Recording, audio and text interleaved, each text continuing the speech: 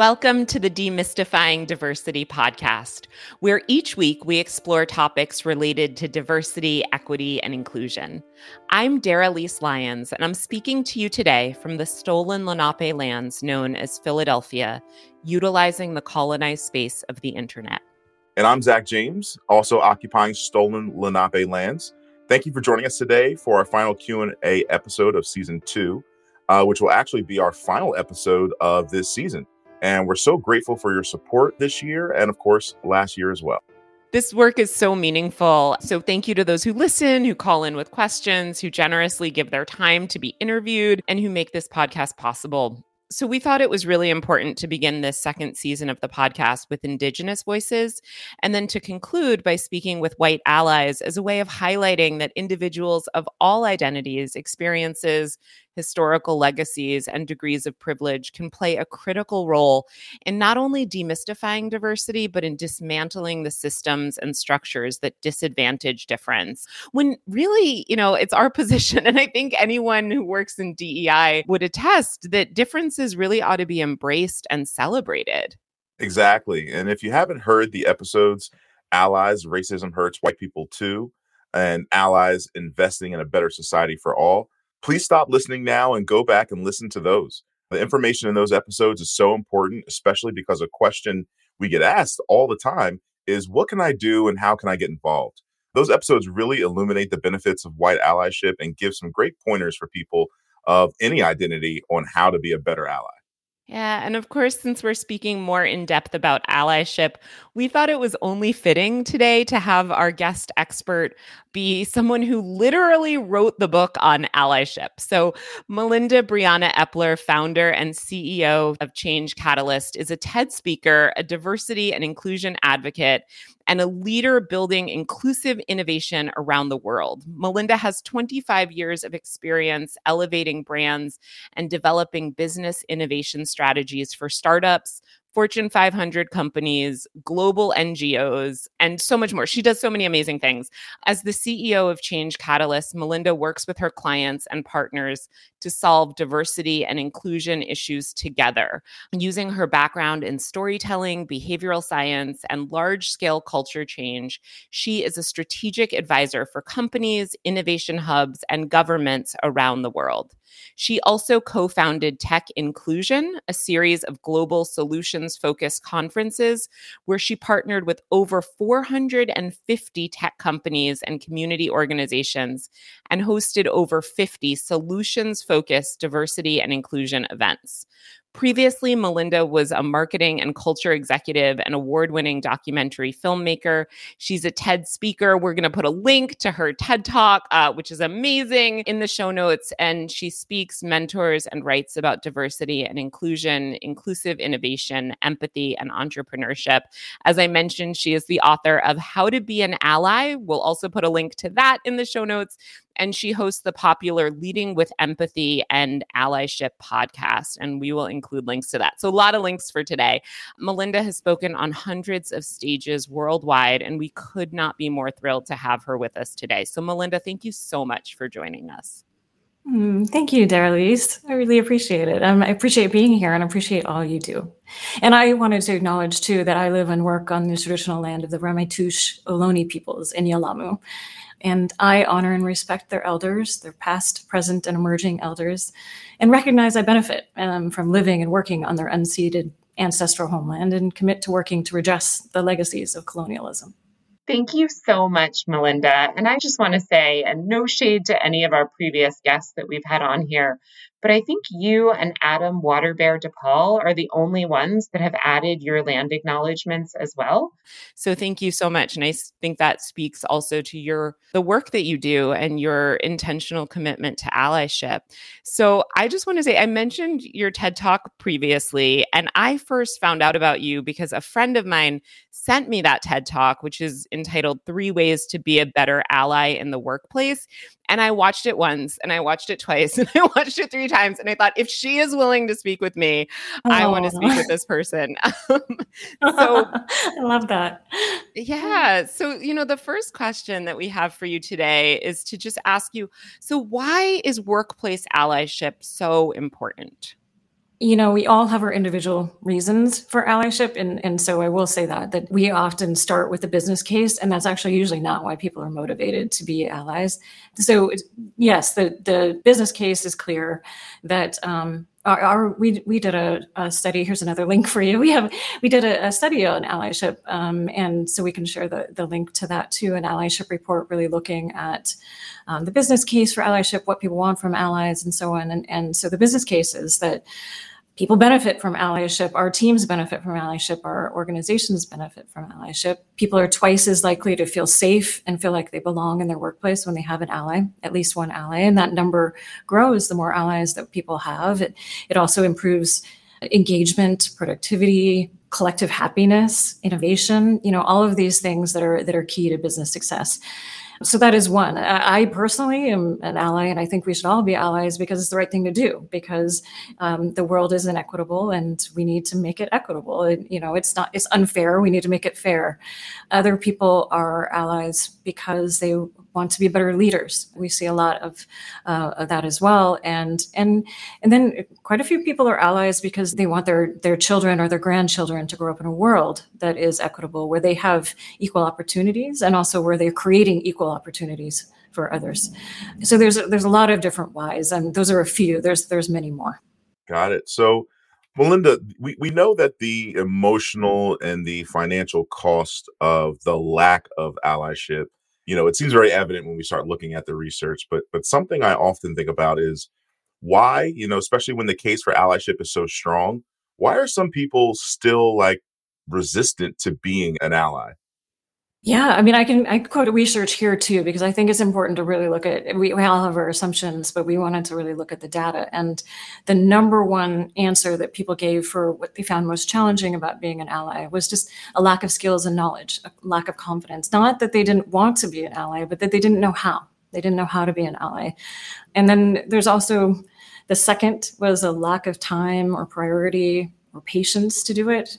So we get so busy in our lives, we don't feel like we can be allies, which allyship can be a very quick act that can make a big difference in people's lives. So I don't agree with that. And it just means that people aren't aware yet of how easily they can step up to be an ally. And then the third that came up, but it was a much lower on the scale. Those two were at the top by far, was not having a supportive workplace. And then also sometimes there's a trust deficit, that we have a lack of trust being built interpersonally, and as a result don't feel like we can be allies. So, but mostly people just don't have a lack of skills.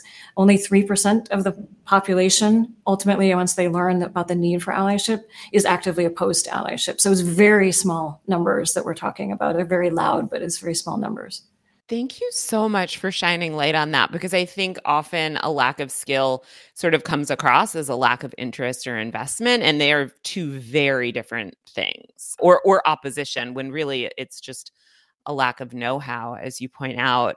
And I think my question to you and Zach's question to you were both why related questions. And I love that you talked about the how, because that's what really stood out to me in reading your book. You talk about how to be an ally, and you really move beyond the why. You do give some why and some reasons, but a lot of your book is very skill-based. And you talk about specifically the skill of empathy. And something that you wrote that really stood out to me was, there's a sentence in the book and it says, if showing empathy doesn't come easy for you, it's okay. It can be learned. And I love the idea that empathy is like any other skill that can be learned and expanded upon, et cetera. And so can you talk more about that concept?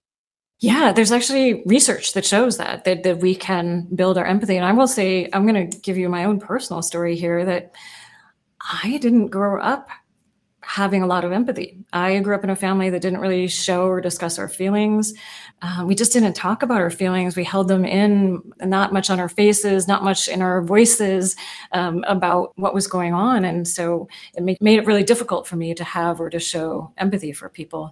And as a result, I approached people very intellectually rather than emotionally. And it was over years of kind of recognizing that's not how I want to show up in the world, that I actively sought out learning about different people's experiences, talking with people about their different experiences, and really understanding what empathy is. I mean, empathy is gaining insight, and it's also engaging with people. And we often forget that engagement part of empathy. It's active. It's not passive.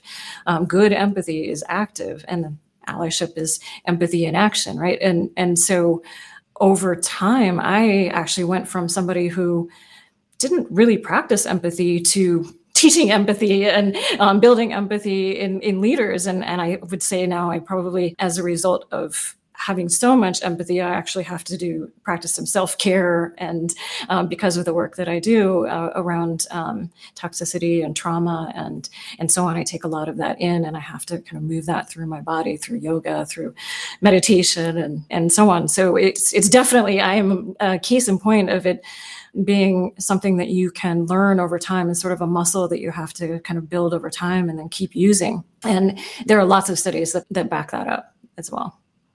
Thank you so much. And, I'm hoping, especially since we told people at the top of this episode, if they haven't listened to the 2 episodes that we're basing this Q&A on, to go back and listen. I'm hoping that they will.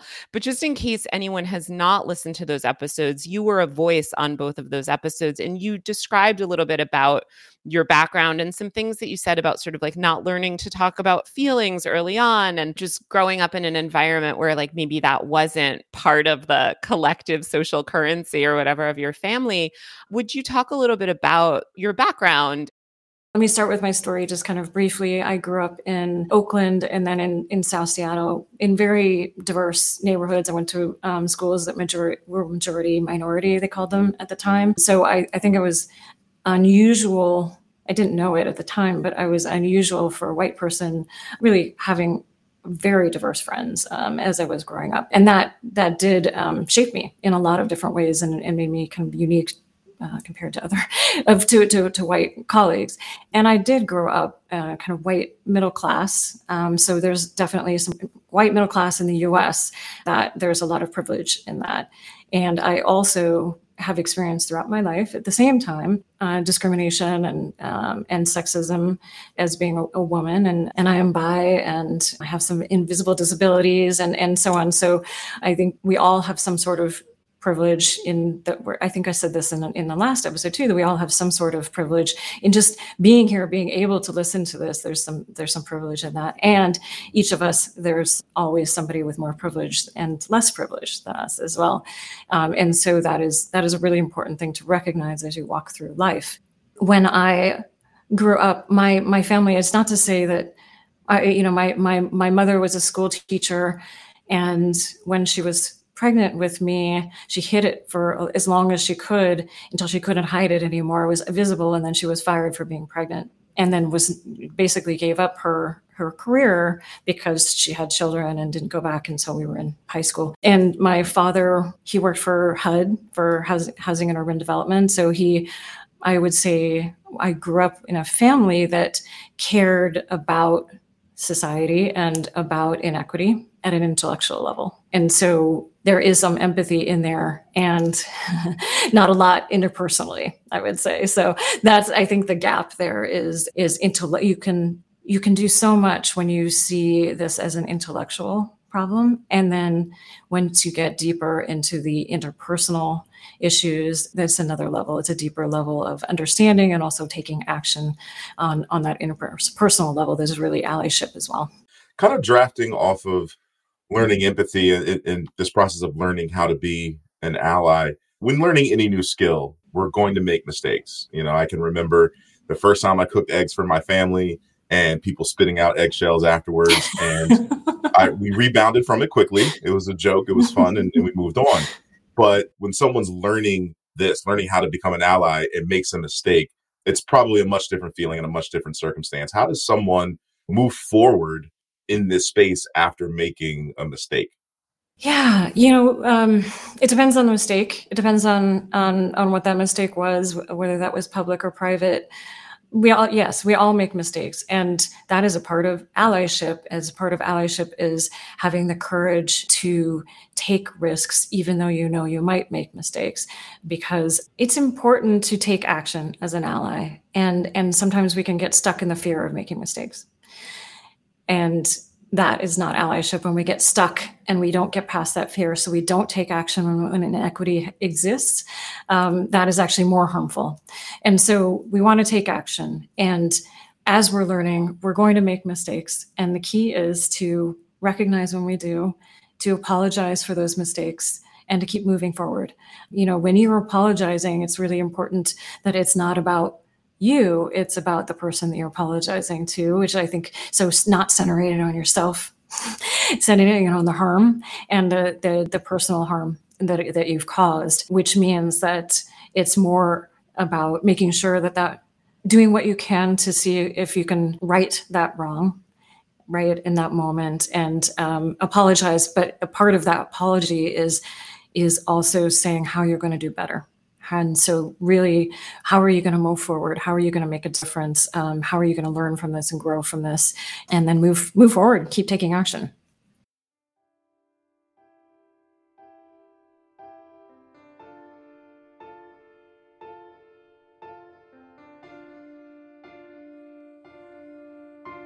What will it take for us to fight it, to realize that we all are one? Make unity and inner peace the only reason.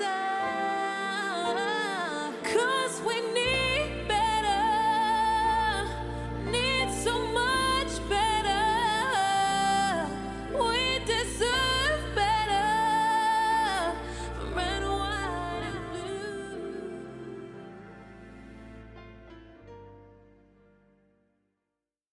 I was thinking about what you just said, Melinda, and one of the things that we explored when we had our earlier conversations was the idea of intent and how much intent kind of matters and the limitations of intent. And I was wondering if we could talk a little bit about where intention and implementation intersect and how, to paraphrase your words, you said like intent matters, but it's also not enough. And so I'm wondering if we can explore that a little bit further.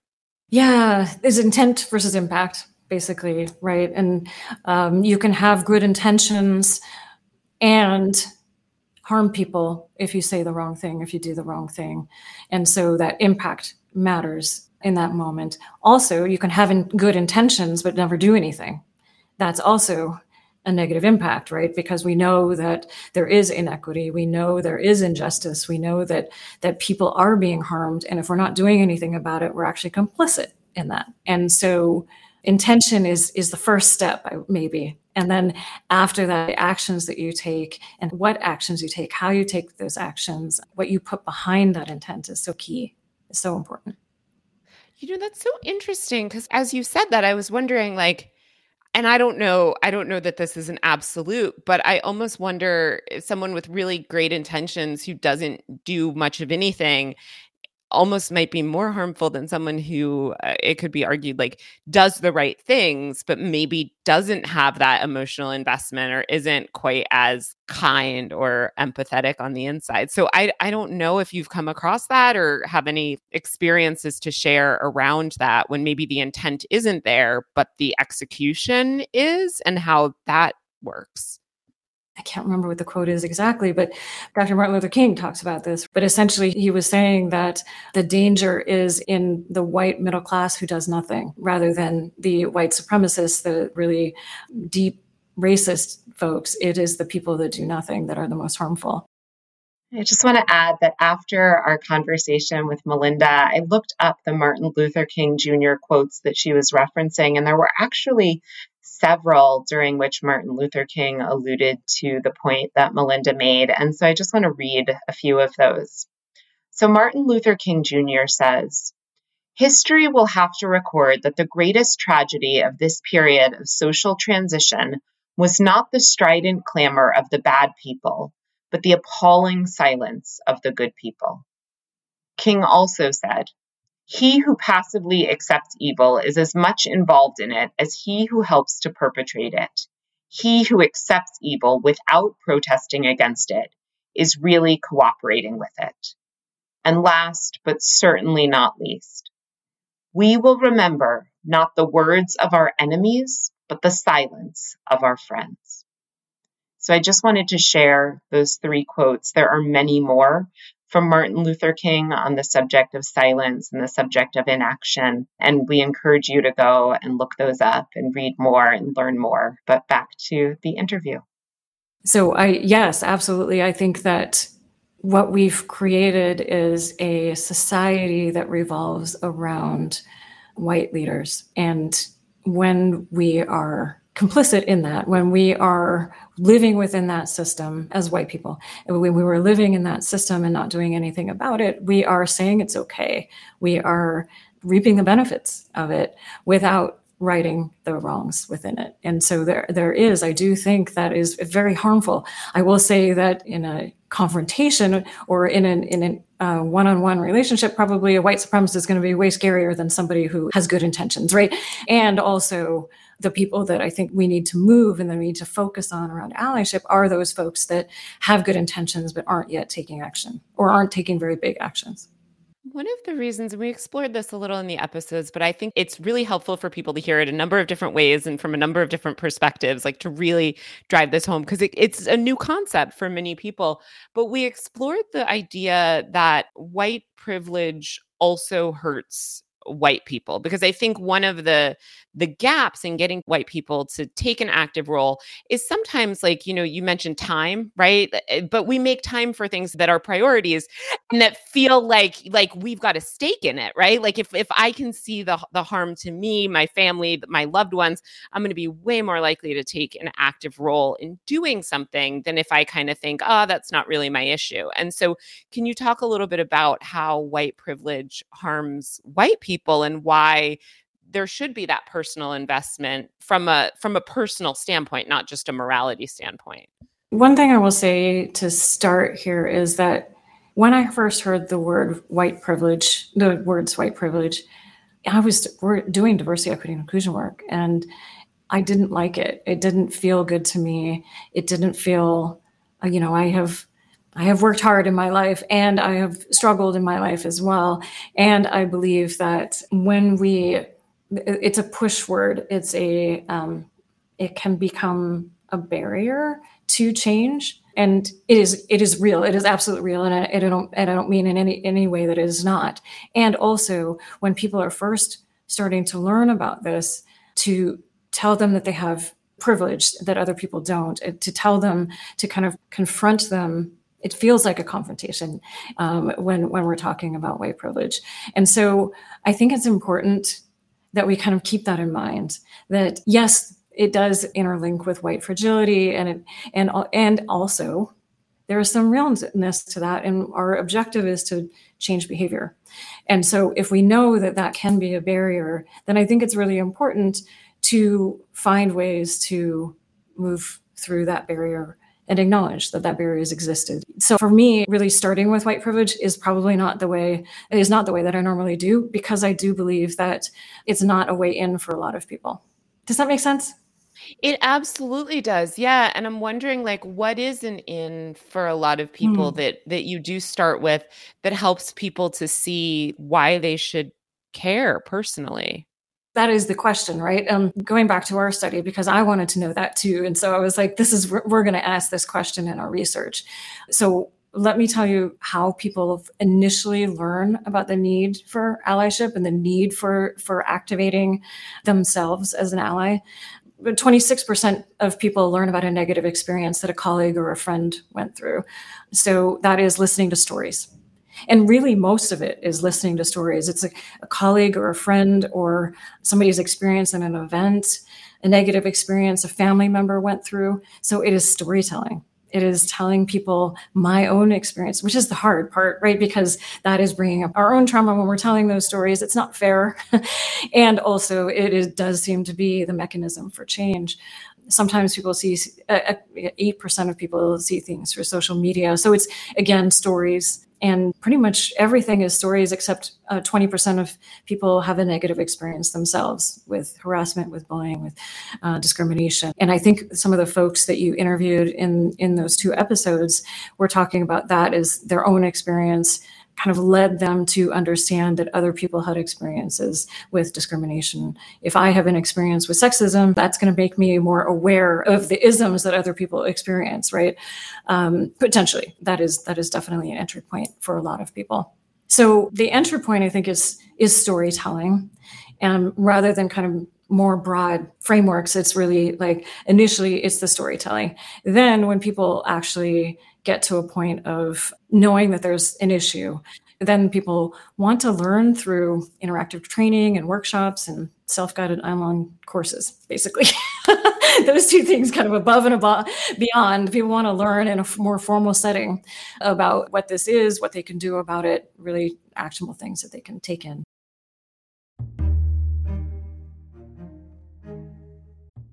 Hi, Zach James here, partner and marketing manager of the Demystifying Diversity podcast. And I wanted to share with you, our valued listeners, some of the awesome things we're doing in the DEI space. Myself, Darrelise, and the whole Demystifying Diversity team are facilitating corporate trainings, constructive conversations, workshops, one-on-one coaching sessions, and so much more. To find out how you can work with us, whether you're an individual or representing a corporation, school, or any other organization, head over to demystifyingdiversitypodcast.com/services to fill out our DEI survey. Darrelise is a DEI subject matter expert, having interviewed over 200 people, having become a TEDx speaker, as well as the author of Demystifying Diversity, Embracing Our Shared Humanity. Together, we can help you uplevel your DEI skills to improve your profitability, productivity, and interpersonal relationships. So, connect with us at demystifyingdiversitypodcast.com/services and get yourself a copy of Darrelise's book, Demystifying Diversity, Embracing Our Shared Humanity. And don't forget, buy the workbook too. Happy learning. When we act as an ally, when we build empathy for each other, when we act as an ally, it actually makes us happier. There's a dopamine response in our brains, really, that when we take action, it actually does make us happier on an individual level. Of course, also living in a society that is inequitable, that is where some people have privilege and other people are marginalized in that society, is harmful to all of us. That's a violent society. That is not a society that I want to live in, or I want children in my family to live in. My stepson is Black and is 9, and I fear, he lives across the country, and I fear every day that something is going to happen to him. How is that fear helpful in our society for anybody? That is not okay. And so I personally believe that it is harmful to all of us, and everybody has to decide what their own motivation is, though. I don't want to impose my motivations on other people. You find what your own motivation is for creating change, and you hold on to that, and you let that drive you forward. Right. Melinda, I've heard you say, the word privilege and how that can be confrontational. And I've also heard you use the word influence. So is there, or what is the distinction between those two words? Our privilege is an influence, and also we all have influence. I mean, you both have influence too. You're hosting this show. There's definitely some influence that you have in the world, in addition to many other things that you're doing. So we all have influence, and it's finding what that influence is. When you have power, I would say you can influence change. And so leaders definitely have a lot of power in their organizations to influence change. Most of those leaders are also leaders with privilege. And so it's kind of intertwined in that there's power, there's influence, and there's privilege. And all of those together, you find what those are for you, and you can use those to benefit other people. That is the key for allyship, is taking that, acknowledging it, taking that, and using it to impact change on behalf of others. Yeah. So kind of building on that, how can the language we use either help or hinder allyship? And can you give maybe a couple examples of language that you'd use? I tend to use power and influence more than privilege, but I also use privilege. So I'm not saying that I don't use that word. I'm just saying I don't use it as a kind of a starting point. And I think that is the key, is really understanding what's going to influence behavior, because that is the ultimate goal. How do we influence behavior? How do we influence change? And it is a combination of understanding where people are in their allyship journey. If you're at the very beginning in your allyship journey, that's a very different conversation than when you have been doing this work for a long time. Right. So in the beginning, you don't want to tell somebody, well, you need to learn about the historical harm and change your biases and stop doing microaggressions. And really, you need to create systemic change at the same time as well. And you need to influence other people to create change. And you need to, and. So start at the beginning of, as you said in your in the episode, is learn and unlearn. That's the beginning. And then really understand how you interrupt those biases that you have learned and need to be unlearning. And then really work to understand how you might be unintentionally harming people through microaggressions. And once you've kind of got that, then let's talk about, how do you interrupt microaggressions when you see them? What do you do how do you intervene? And then once you kind of got that, let's talk about, okay, now we need to really address systemic inequity. What is your role in creating change in the systems and the processes that we're all a part of? What can you do to make a difference? What is your power? What is your influence to create change at the systemic level? So it's really kind of building over time. That's kind of what I was trying to say earlier, is that we need to start where people are. Thank you so much. And I really want to kind of go back to something that you said earlier about the power of storytelling as a way to get people to want to change, right? And you spoke about the research that you all did that really quantified that, right, for folks. And I'm curious, you're a storyteller, you're a podcast host, you're someone who's always hearing and telling stories about allyship or the absence of allyship. And I'm wondering, Melinda, can you share maybe one story that has impacted you about allyship, and then another story that has impacted you about the absence of it? So like one story about allyship and one story about the lack of allyship. I'm going to start with my own lack of allyship, because I learned a lot from it about how to show up for other people as an ally. So several years ago, about 9 years ago, I was an executive at an international engineering firm. I was the head of marketing and culture. And it was my dream job in a lot of different ways. I was using my behavior change skills and my culture change skills and my storytelling skills, and working with hospitals, healthcare systems, to reduce their energy and their waste and their water use, and also to improve their social impact. So I was in a place that was my dream job, and it became the worst professional experience of my life. And it took me a while, a long time, several months, to realize what was happening. I was belittled. My experience was belittled. I was constantly being questioned about my experience and my expertise.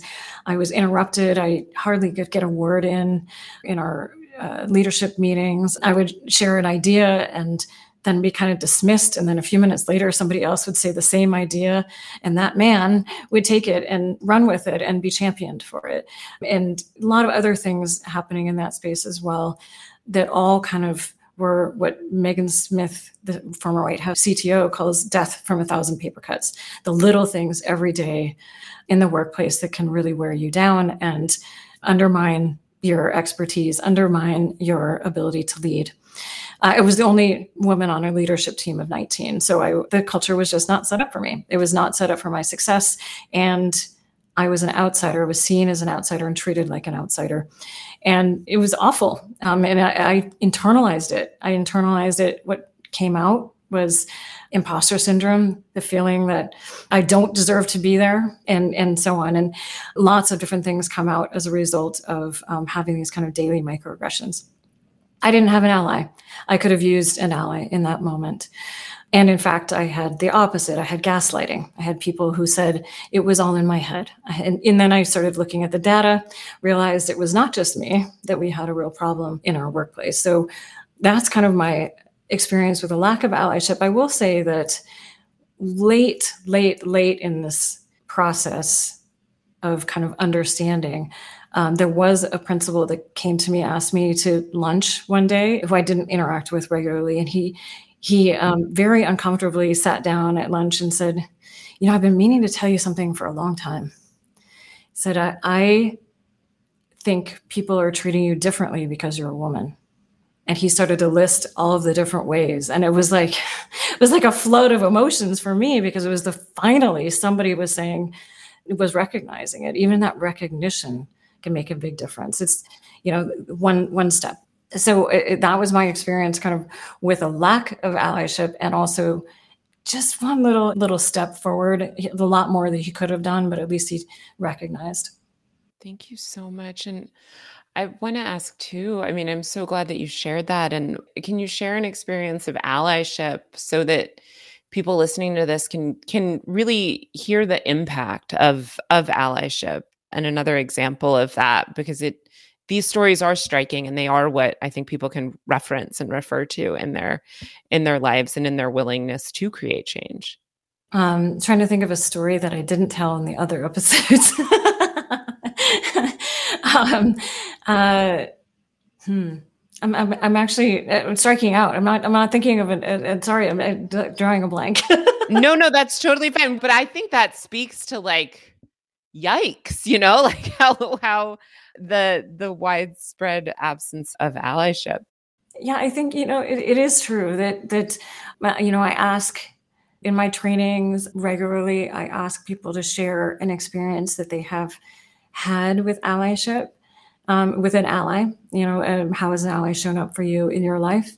And it sometimes takes a lot of time for people to remember this. And it depends on what your identity is. A lot of white men have no problem kind of thinking about how allies have stepped up for them. And then the less privilege that you have, the more intersectionally underrepresented and marginalized experiences that you've had, sometimes the harder it is to kind of come up with that. Allyship actions, we've cataloged thousands of allyship actions, and they can be very small to very large, from looked out for my well-being in general. And someone said that they were experiencing a difficult time in their work, in their life. They were experiencing a difficult time in their life, and it just kind of overwhelmed with life. And as a result, they were starting to get delayed on a deadline. And one of their colleagues saw that was happening and stepped in and said, "Hey, how can I help?" and stayed late to make sure that they met their deadline. I mean, even those acts can make a big difference in somebody's life. That may have meant the difference between somebody keeping their job and being fired because they had all this other stuff going on in their lives. Mentoring is a way that a lot of people recognize allies that have shown up for them in their lives. But then also, like, so many people have shared stories of how they were being belittled in front of their team. And then a manager stopped that and said, that is not okay. And really stood up for them and said, hey, this person has this, and this expertise. They don't deserve to be treated that way, and really moved the conversation in a different direction. So lots of different ways that allies show up for people. Something that came up for me through listening to both episodes has been allyship and expectations, and how the absence of allies is sometimes especially painful when those who you think you might expect to be the ally aren't. So can we dive into that and how maybe, of course, especially in, a workplace environment, how thinking a person has your back only to find out they don't, how does that impact the people? There are studies out there that will show that, I think the Lean In study last year showed that people's perceptions of their own allyship actions were higher than other people's perceptions of their allyship actions. So, like, white people tend to say they're an ally and say that they take this and this and this actions, but the Black people in their workplace, for example, say, not so much. They don't actually show up for them in these ways. And what our research shows is there is a misalignment in how people say that allies have showed up for them and what they want from allies. Those are not necessarily the same thing, right? And so Black people in the US tend to want their allies to show up for them by learning about their biases and interrupting any harm that they're experiencing. But that's not how their allies show up for them. The allies show up for them in very different ways. And so part of allyship is seeing that situation and learning what somebody needs from an ally, what somebody wants from an ally, rather than assuming what they want from an ally. And so, yeah, often, especially for Indigenous people and Black people and people with disabilities, that interrupting the harm that I'm experiencing comes to the top of the list of what I want from an ally. And for a lot of people, fear gets in the way of doing that. And so when we let that fear get in the way of interrupting that harm in the moment, then that can be twice as devastating, because we have the harm from the microaggression initially, and then we also have the harm from being in a room full of people that aren't doing anything to stop that harm. So how do we change that? We have to recognize that people do have that fear of interrupting microaggressions, interrupting harm, and teach them how to do it, because that's helpful in getting over that fear. Is if I know how, if I have some kind of quick scripts, some quick things that I can say or do in that moment, if I have some skills that I can apply to the situation without really thinking very much about it, so I don't have to, maybe before that amygdala response kicks in the fear, I have that immediate script that I can say in that moment. That makes a big difference. So I definitely think that training people around how to intervene can make a big difference in this particular situation.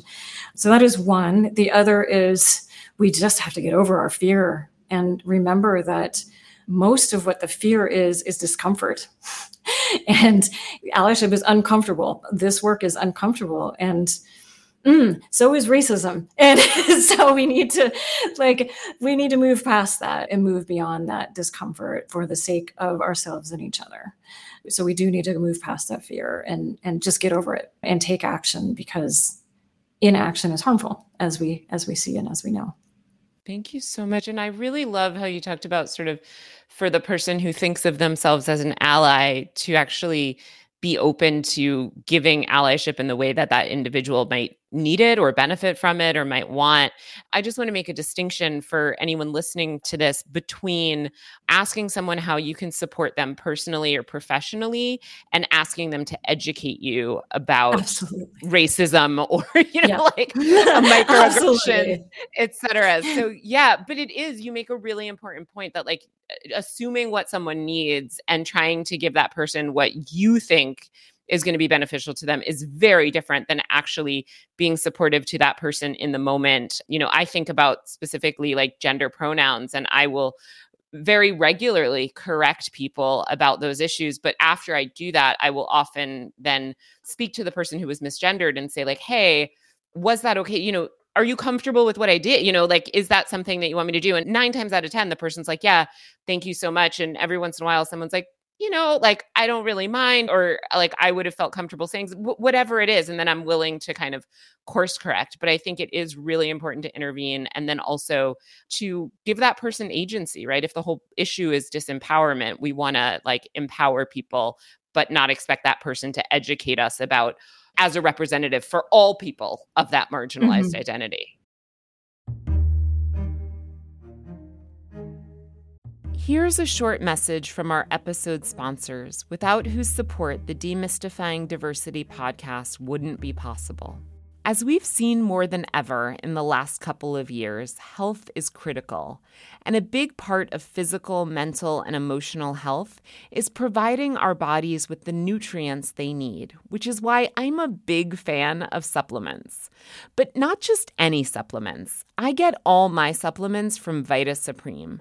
The company's products are amazing, and they're offering Demystifying Diversity podcast listeners 10% off on everything at their online store. In fact, they've put together a special Demystifying Diversity podcast listener page where you can get any or all of my favorite supplements at vitasupreme.com/pages/diversity. Or you can take a look at their website and purchase any of their many products. When you're ready to check out, just enter the code DIVERSITY to receive your 10% discount. That's vitasupreme.com/pages/diversity and enter the code DIVERSITY for 10% off. As you may or may not be aware, Demystifying Diversity podcast partner Zach James is a proud graduate of Temple University's School of Sport, Tourism, and Hospitality Management, STHM. Go Owls! And has experienced firsthand STHM's ongoing support and investment in each individual student. Both last season and this season, as part of their ongoing effort to prioritize diversity, equity, and inclusion in their business practices and strategic plan. STHM's Office of Diversity, Equity, and Inclusion has provided invaluable support and resources to the Demystifying Diversity podcast. And STHM's Office of Diversity, Equity, and Inclusion is taking an active role in so many other incredible initiatives, from spearheading student-facing DEI programming to faculty education to collaboration with various corporations and organizations.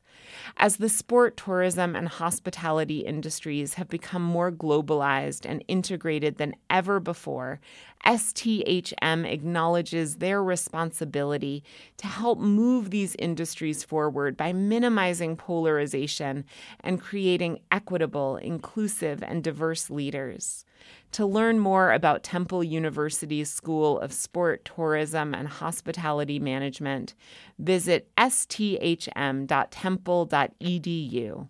That's sthm.temple.edu. Melinda, Zach and I are going to have a few more questions for you, but I feel like this would be a really great time to share the listener call-in questions and email questions. So the first question, we'll start with an email question. A listener named Sheila emailed us and wrote, "This recent episode about allyship made me feel seen. I am a Black woman who is exhausted by quote unquote friends who seem to think I owe it to them to educate them on how to be an ally. I know they mean well, but I don't want to spend my time or energy educating white people on how to be less racist when them expecting me to do that is actually kind of racist. So how can I let people know to do their own work without coming across as angry or unkind? Thanks." I feel a little bit uncomfortable answering this as a white person because I think that there's a lot of Black people that can answer this better. And for what it's worth, thinking to all of the different times that Black people have been murdered, injustice has been front and center of our society. When George Floyd was murdered in particular, so many of my Black friends said, "What do I do?" Because my inbox is suddenly flooded with all these white people who have good intentions, and they're saying, what do I do? What do I do? What do I do? I created some resources at the time and I said, hey, y'all, if this is helpful, just give people this link. And a lot of my friends did that. So you might have a link ready and say, hey, I'm hurting right now. I mean, be honest, I'm hurting right now. This is not my job. And I appreciate you wanting to learn. And here is a resource to go learn. Have a quick answer at the ready and acknowledge, yeah, thank you, or not thank you, but I'm glad that you're in the learning process. Here's some resources to go learn. And just kind of leave it at that, because it's not your job. It's not your job to educate. And there's so many resources out there. There's so many books out there. There's Google, there's Wikipedia, there's so much out there. So anybody who's learning to be an ally, whether you're learning, whoever you're learning to be an ally for, go do your own research. Don't ask people to educate you. It is not fair. It's not just. It is reinforcing. I agree. It is reinforcing the inequity that already exists. Yeah. And we'll put a link in our resource page for sure. And I know Zach and I, this was something Zach and I both experienced in the wake of George Floyd and talked about a lot behind the scenes. And I would send people to a resource page. And also because of the position that I'm in, I would say, I do this for a living. So I really, you can pay me. People want to, if you really want to take advantage of my expertise, great, we can set up a consultation, but otherwise there are free resources available. And if you don't feel like checking out free resources, go hire an expert, because it's not my job to educate you. And I said it in a nice way, I think, but also why the pressure to say it in a nice way? I sometimes apologize too much, or I'm too effusive. And I think for me, it's been really important to learn just say that no is a complete sentence. And I still struggle with that. Mm-hmm. Yeah, I there's no apology needed in that at all. It's not your fault that somebody else is asking you to do something unfairly. It is definitely their fault. And also, there is a lack of knowledge and understanding there. So it is just a quick education, maybe, is what does have to happen. Educating them that is not okay is the first step. Yeah. Zach, I don't know if you had anything you wanted to say about that before we move forward. I mean, you kind of summed up where I go with it. I've been asked that a few times, and depending on who the person is, sometimes will dictate to what extent my response. Someone who I'm very close with, I'm a little more open to having that dialogue. someone who I don't really have that depth of relationship with, I definitely share, our resource page and let them know there's some good places to gain information. And I'm usually more open to having a discussion once I know you've educated yourself a little bit and we can have an educated discussion. So I've always made myself available for those follow-ups, but more often than not, I send them to some other resources and say, happy to expound, once you've gotten yourself a base of knowledge. Thank you so much. So we have an anonymous call-in question that Zach will play for you to answer, Melinda. Hi there. One question that's really been coming up for me is, how can one be an effective ally when there isn't an existing culture of allyship present, particularly where the norm may be to perpetuate marginalization instead? Well, the first thing I do is understand why that's happening in your culture as an ally. Understand why. Why is that marginalization being perpetuated, and what is probably something either cultural and or systemic, and that you can start to change. I would go there first, honestly, as an ally, and go to the source of the problem. What is the root of that problem, and work to solve it as an ally. And I would also say that you have agency to be an ally, even if the culture does not support it. I mean, we all have our own agency to create change, and we all have our own agency to make a difference in people's lives. And again, I do believe that if you're in a system where it is the norm to perpetuate marginalization and you're not doing anything about it, it's not a good thing. I believe you have a role and a responsibility to change it. Thank you so much. And thank you to that caller for asking that question. I think that's a question that's probably on a lot of folks' minds. So we really appreciate that. We have another listener call-in question from a listener named Jenna in Ohio. And if I'm remembering correctly, I think Jenna called in on a prior episode. So thank you so much, Jenna, for being an active and engaged listener. And yeah, let's hear what Jenna has to say. Hey, this is Jenna from Athens, Ohio. And I was just wondering, what does being an ally look like when a person or group is being actively marginalized? What are the most important actions to be taken during moments of crisis? Thank you so much. It really does. It does depend a lot on the situation. There's no easy blanket. This is what you do when you see marginalization being experienced, except to do something, right? And there are two pieces of that doing something. One is maybe three. There are three pieces to that action you can take. One is to stop that harm from happening in that moment. The second is to treat the impact of that harm on the people that are experiencing it. And then the third is to stop the harm from happening in the future. So within that, it depends on what the situation is as to exactly what you're doing. If somebody is being belittled, if they're experiencing a racist comment or something like that, that intervention could mean that you pause the conversation. It depends on if it's intentional or not. If it's not intentional, then you have the ability to educate that person in the moment. Hey, that can be a harmful comment, and here's why. And here's what you might say instead. And then the other piece of that is, as you talked about earlier, Darylise, is checking in with that person afterwards. Was that okay? Did that feel okay for you? Was there something I could have done better? And before you do that, even, are you okay after that situation, and really checking in with them? And then after that, maybe, and if that person is interested, you could work together on like, how might I do something different in the future? How might we change the system so that this doesn't happen in the future, and so on, and really work to change the situation so it doesn't happen again. Well, and I want to say, thank you so much for that comprehensive answer, and also Jenna for that really in-depth question. And I just want to say again, there will be a link to how to be an ally in the show notes, because I think, Melinda, you did a wonderful job of kind of breaking down some of the broad stroke mechanics of that. But in your book, you really delve deeply into how to be an effective ally. And I think that because it can be so situational and so nuanced, it's really helpful and supportive. And I'll also share that I kind of touch on some of those themes in Demystifying Diversity, Embracing Our Shared Humanity.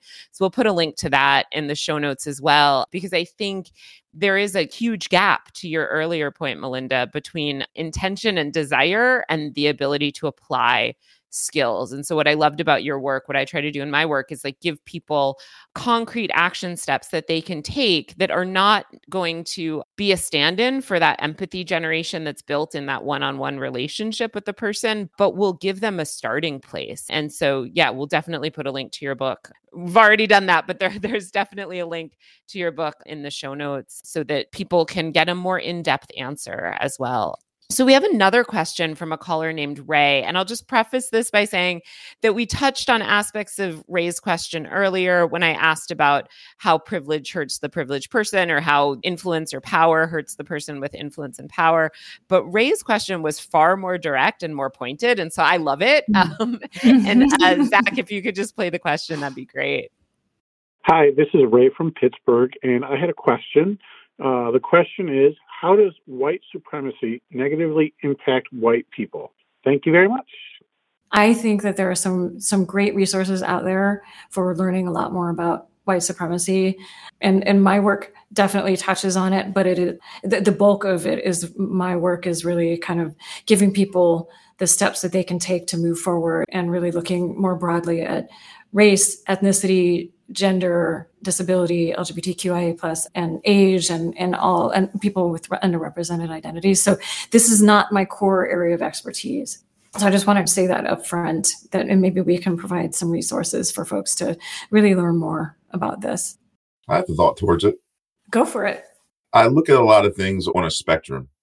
And when I think of the spectrum of white people, I have white supremacists at a far end, and I have folks like yourself at the other end, the allies who are not just even allies in word, but actually are practicing and teaching others.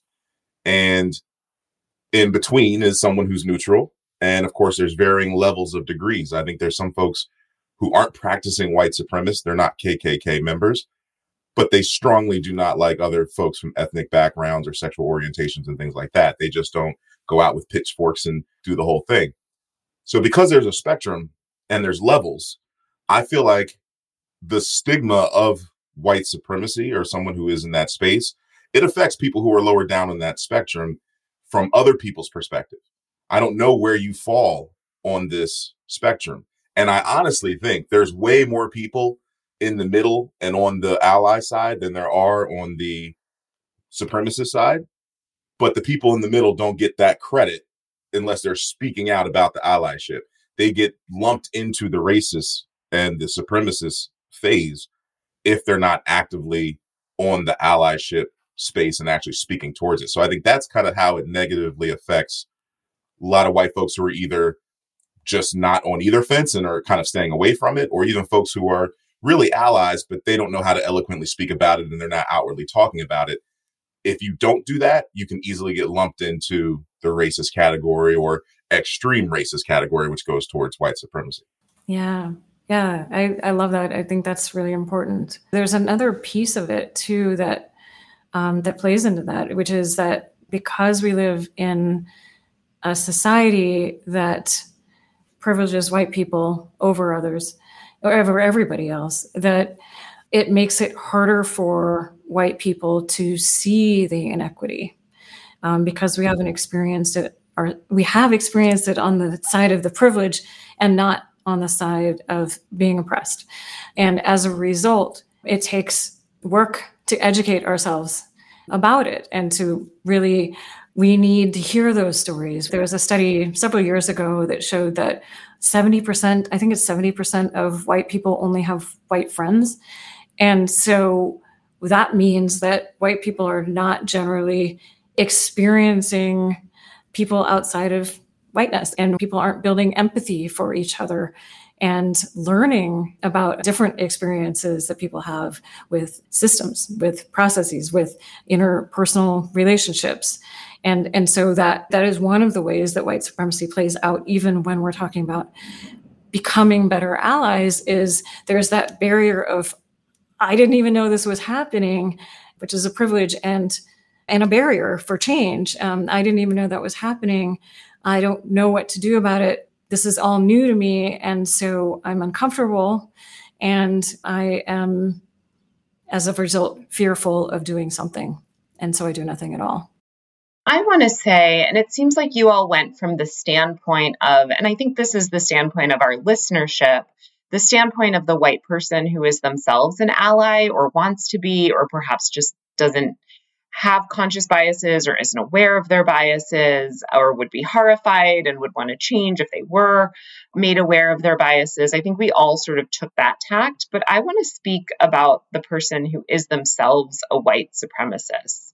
The energy of hatred is overwhelming. There is a lot that goes into the energy of hatred and active bigotry and active othering of people. And it's energy that could be used to uplift oneself or one's society, or, or to do better for one's children or one's family, or, or to build those empathy muscles or whatnot. And so I think just looking at the person themselves, who it might be very hard to have empathy for and compassion for because they are spewing venom and violence and hatred, like thinking about from that person's perspective, all of the energy that goes into creating an illusion of superiority that's based on a fixed, that's based on an unchangeable element of identity, doesn't really give them much space to better educate themselves or to become a more dynamic person in the world or to benefit from all of the beautiful things that diversity has to offer. And there are very high suicide rates and high incarceration rates and those types of things for individuals who really do sort of succumb to the allure of hating other people based on an element of their identity and even like becoming violent around that. So I just kind of want to throw that out there, that to Zach's point about the spectrum, it does impact people all along the spectrum, white supremacy, and even those who are the most vehemently in defense of it are, yes, hurting others and being violent against others, but those are not happy ending stories for anyone. Yeah, that's a really good point. So there's another question. We have another question from Jules from Ohio. Hi, this is Jules from Ohio. I have a question. Is there ever a time when it is not appropriate to insert oneself as an ally? Is there ever a time when that is not wanted or appreciated? Thanks so much for your thoughts. Yeah, I think this gets back to what we were talking about earlier, that you really do need to do the work to understand how somebody wants to be supported as an ally. And to Dara-Lisa's point, I think in that conversation, we really checking in, if you do intervene, checking in to make sure that that was the way somebody wanted you to intervene afterwards, and really learning from that. I think the other piece of this is that you also need to be aware of your own safety. So there are times when intervening might be your own safety and the safety of the person who is being harmed. And sometimes intervening could put either one or both of you in harm's way and doesn't have the outcome that you want to have. So definitely important to make sure that you're keeping that in mind. So for instance, with anti-API hate, anti-Asian hate, some of that is very violent. And there's some great courses that you can take to learn about how to intervene in a way that is not going to harm you or the person that is being harmed in that moment. So I would encourage you to take some of those courses and really learn how to intervene in those situations so that you can be a great ally in those situations. Sometimes it is to protect the person that is being harmed and walk away. Sometimes it is not about confronting somebody that is going to potentially be escalated in that moment. So yes, there are definitely, you have to kind of be aware of the situation, be aware of your own power and privilege in that situation, and then assess what is going to be the most beneficial for the person who is currently being harmed. Thank you so much. That was such a rich answer and so appreciated. And thank you so much, Jules, for the question. We have one last listener question from another Ohio listener. So loving like all the Ohio listens to this podcast. And here's Trish with a question. Hi, this is Trish from Ohio, and I have a question. How would you recommend going about a conversation with loved ones who have views that are harmful towards other groups?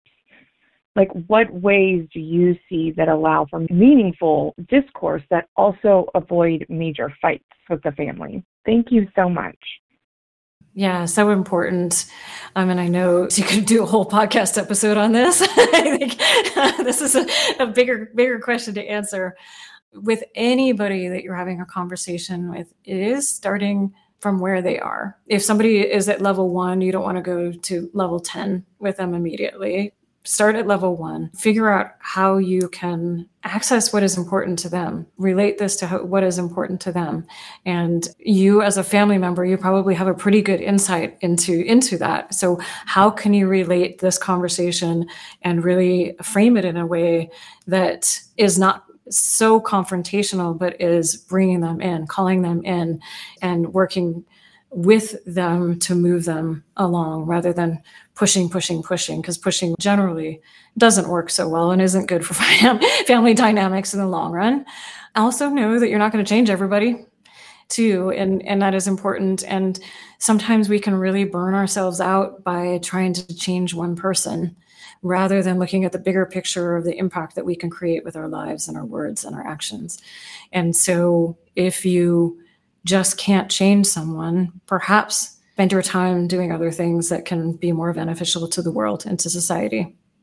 Fantastic. Thank you so much for those answers. And thank you for all the folks who sent in the questions. We really do appreciate it. Thanks for listening this season and for being such an involved and engaged audience. Even though we'll be on break as we prepare for season 3 of the podcast, please feel free to call and message us with your DEI questions so we can answer and help as you listen, understand, and grow. You can contact us via the website at www.demystifyingdiversitypodcast.com or call us at 844-888-8148. We can't wait to hear from you. And Melinda, so give us, an idea of what were your major takeaways from those 2 episodes about white allyship and from the other voices you heard on those episodes. There's so much in those episodes. Those are amazing. They're really in-depth looks at this. I will say that you talked about what is needed and why it's important, why all of this is important. So key, where this is stolen land, stolen people, mass incarceration, disproportionate inequity in health outcomes, gun violence linked to racism, and so on. And there's so many reasons for doing this work. There's so many inequities.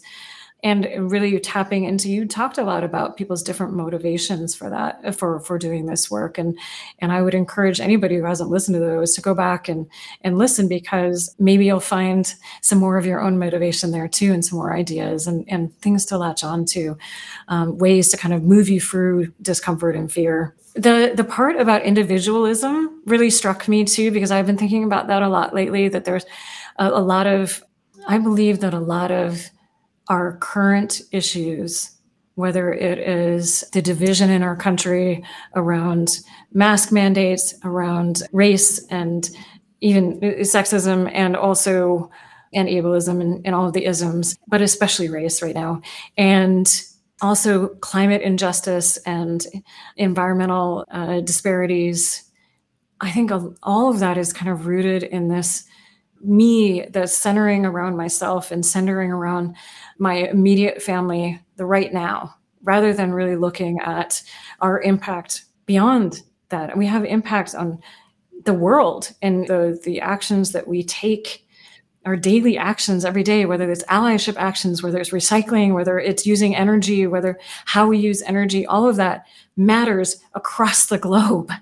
And yet we have such a focus on my immediate benefit right now in this moment, not even when my kids grow up. I mean, my immediate moment, benefit to my kids right now, we're not thinking about like when they grow up, what kind of a planet are we leaving to them? And so that individualism, I think, is really detrimental to all of us when we think so much about ourselves and really center everything around ourselves in this moment. We hurt ourselves, we hurt our kids and their lives as they grow up, and we're hurting the world. And so I don't know, that piece really did strike me quite a bit. And I think it's something for all of us to really think about is that really the way we want to live? Is that really the impact that we want to have on the world and the planet and each other? Well, and Melinda, I know you just spoke about sort of not just being out for one's individual self, but because the work that you're doing really does support the uplifting of people and support the dismantling of systems of oppression, I want to ask, in this conversation about allyship, how can we and how can DDP listeners support the work that you're doing and be allies to that work? Oh, thank you. I appreciate that. And I think the biggest thing is to go buy my book would be great. There's a lot of learnings in there. There's a lot of answers in more detail there, as Darylise mentioned earlier. And also share the book with your colleagues. You might consider, if you have the power, to give the book to your whole organization or your whole team. That can actually be really powerful to read together and work to create change together in that way. So that would be what I say. And yes, that helps me to some degree, but it's not like I make a lot of money on the book. I wrote the book to create change in the world. And so, and for anybody who has written books, you don't make a lot of money on it. It's not about that. It's about creating change. Awesome. Now, Darylise, I know we have one last question for Melinda, but before we get to that, you know what time it is. It's time to do our very last book giveaway of season 2. Yeah, absolutely. Zach and I drew a name at random before starting this Q&A episode, and the winner is Emily Carlino. Congratulations, Yay! Emily. You've won a copy of Darylise's book, Demystifying Diversity, Embracing Our Shared Humanity, and its accompanying workbook. Yay, Emily. We'll send you an email to get your information, and we'll mail you signed copies of the book and the workbook. So thank you so much for being a subscriber. And definitely, yes, buy a copy of Melinda's book as well if you're listening to this. Indeed. And if you're listening to this podcast and you're not already receiving our newsletter, we hope you'll go to our website, demystifyingdiversitypodcast.com, and sign up.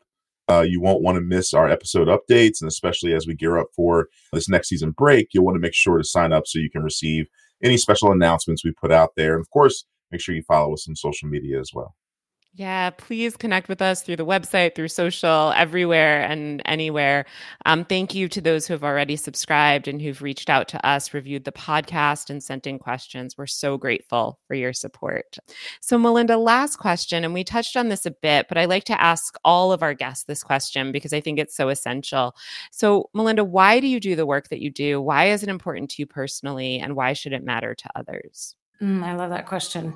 So, I do this work personally. I will say that I have always, since I can remember, wanted to make a difference in the world and wanting to make the world a better place. And so throughout my life, it's been kind of a search for the best way to do that and to continue to do that work, whether that was initially I studied cultural anthropology and behavior science, and then ended up being a documentary filmmaker for about 10 years and creating social impact through the power of storytelling, and then took all of those things and brought it into business and really changing how business is done, and now doing the work around diversity, equity, and inclusion, because I believe that all of the change that we want to have in this world is not going to fundamentally happen without diverse leaders really leading that change and really making a difference in our companies, in our organizations, in our countries, and really creating a place where products, services, what we do and how we do it is all in keeping with equity and really benefiting all of us rather than just some of us. And so that's why I do the work. And I believe that there aren't very many people that are activists that are dedicating their lives to this work. And I understand that. And also, there's so many little things that we can do every day that can make a difference. And so I encourage you to do a little bit more. Just take one more action, and then another action maybe once you get that going, and really make a difference for the people around you. That's awesome. Thank you so much, Melinda, for joining us today. And thank you for all the people who are listening, wherever you are. I know we've been listened in over 50 countries, so thank you so much. If you're listening to this and you want to get in touch with Melinda, Melinda, tell folks, what's the best place to get in contact with you? Yeah, you can find me on social media, on LinkedIn, on Twitter. I'm at Brianna Epler, and Instagram at Change Catalysts. And you can go to melindabriannaepler.com, my website. Lots of ways to find me. And yeah, thank you both for having me and having these deep discussions about this work. It's so important, and I love it. I'm so glad that you invited me. Awesome. Thank you so much. Thank you. We'll put all your socials and links in our show notes. And of course, folks, if you haven't already, please like, subscribe, rate, and review this podcast. Also visit demystifyingdiversitypodcast.com to subscribe to our newsletter and learn about our diversity, equity, and inclusion trainings, workshops, coaching, consulting, and other DEI services. We've so enjoyed bringing you content this season, and we're already looking forward to next season and have so many things planned that you won't want to miss. Yes, we'll definitely be keeping you all posted with announcements. But just to let you know, interviews for next season are already well underway, and next season is going to have some great content.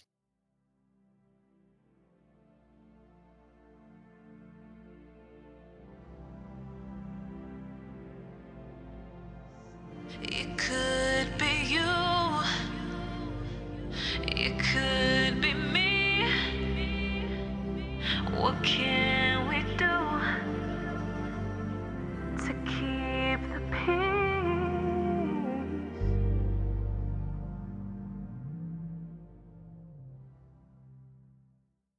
Every episode of the Demystifying Diversity podcast is written, reported, and produced by Darylise Lyons, with the invaluable assistance of co-collaborator and marketing manager Zach James, assistant producer and editor Paul Kondo, production and development assistant Stuart Cranes, and content editor and creative collaborator Sunny Taylor. The music you heard is Better by Brittany Monet. Thank you again to Melinda and to you, the listener. Please join us next season. And in the meantime, let's keep trying to make this a better, more inclusive world.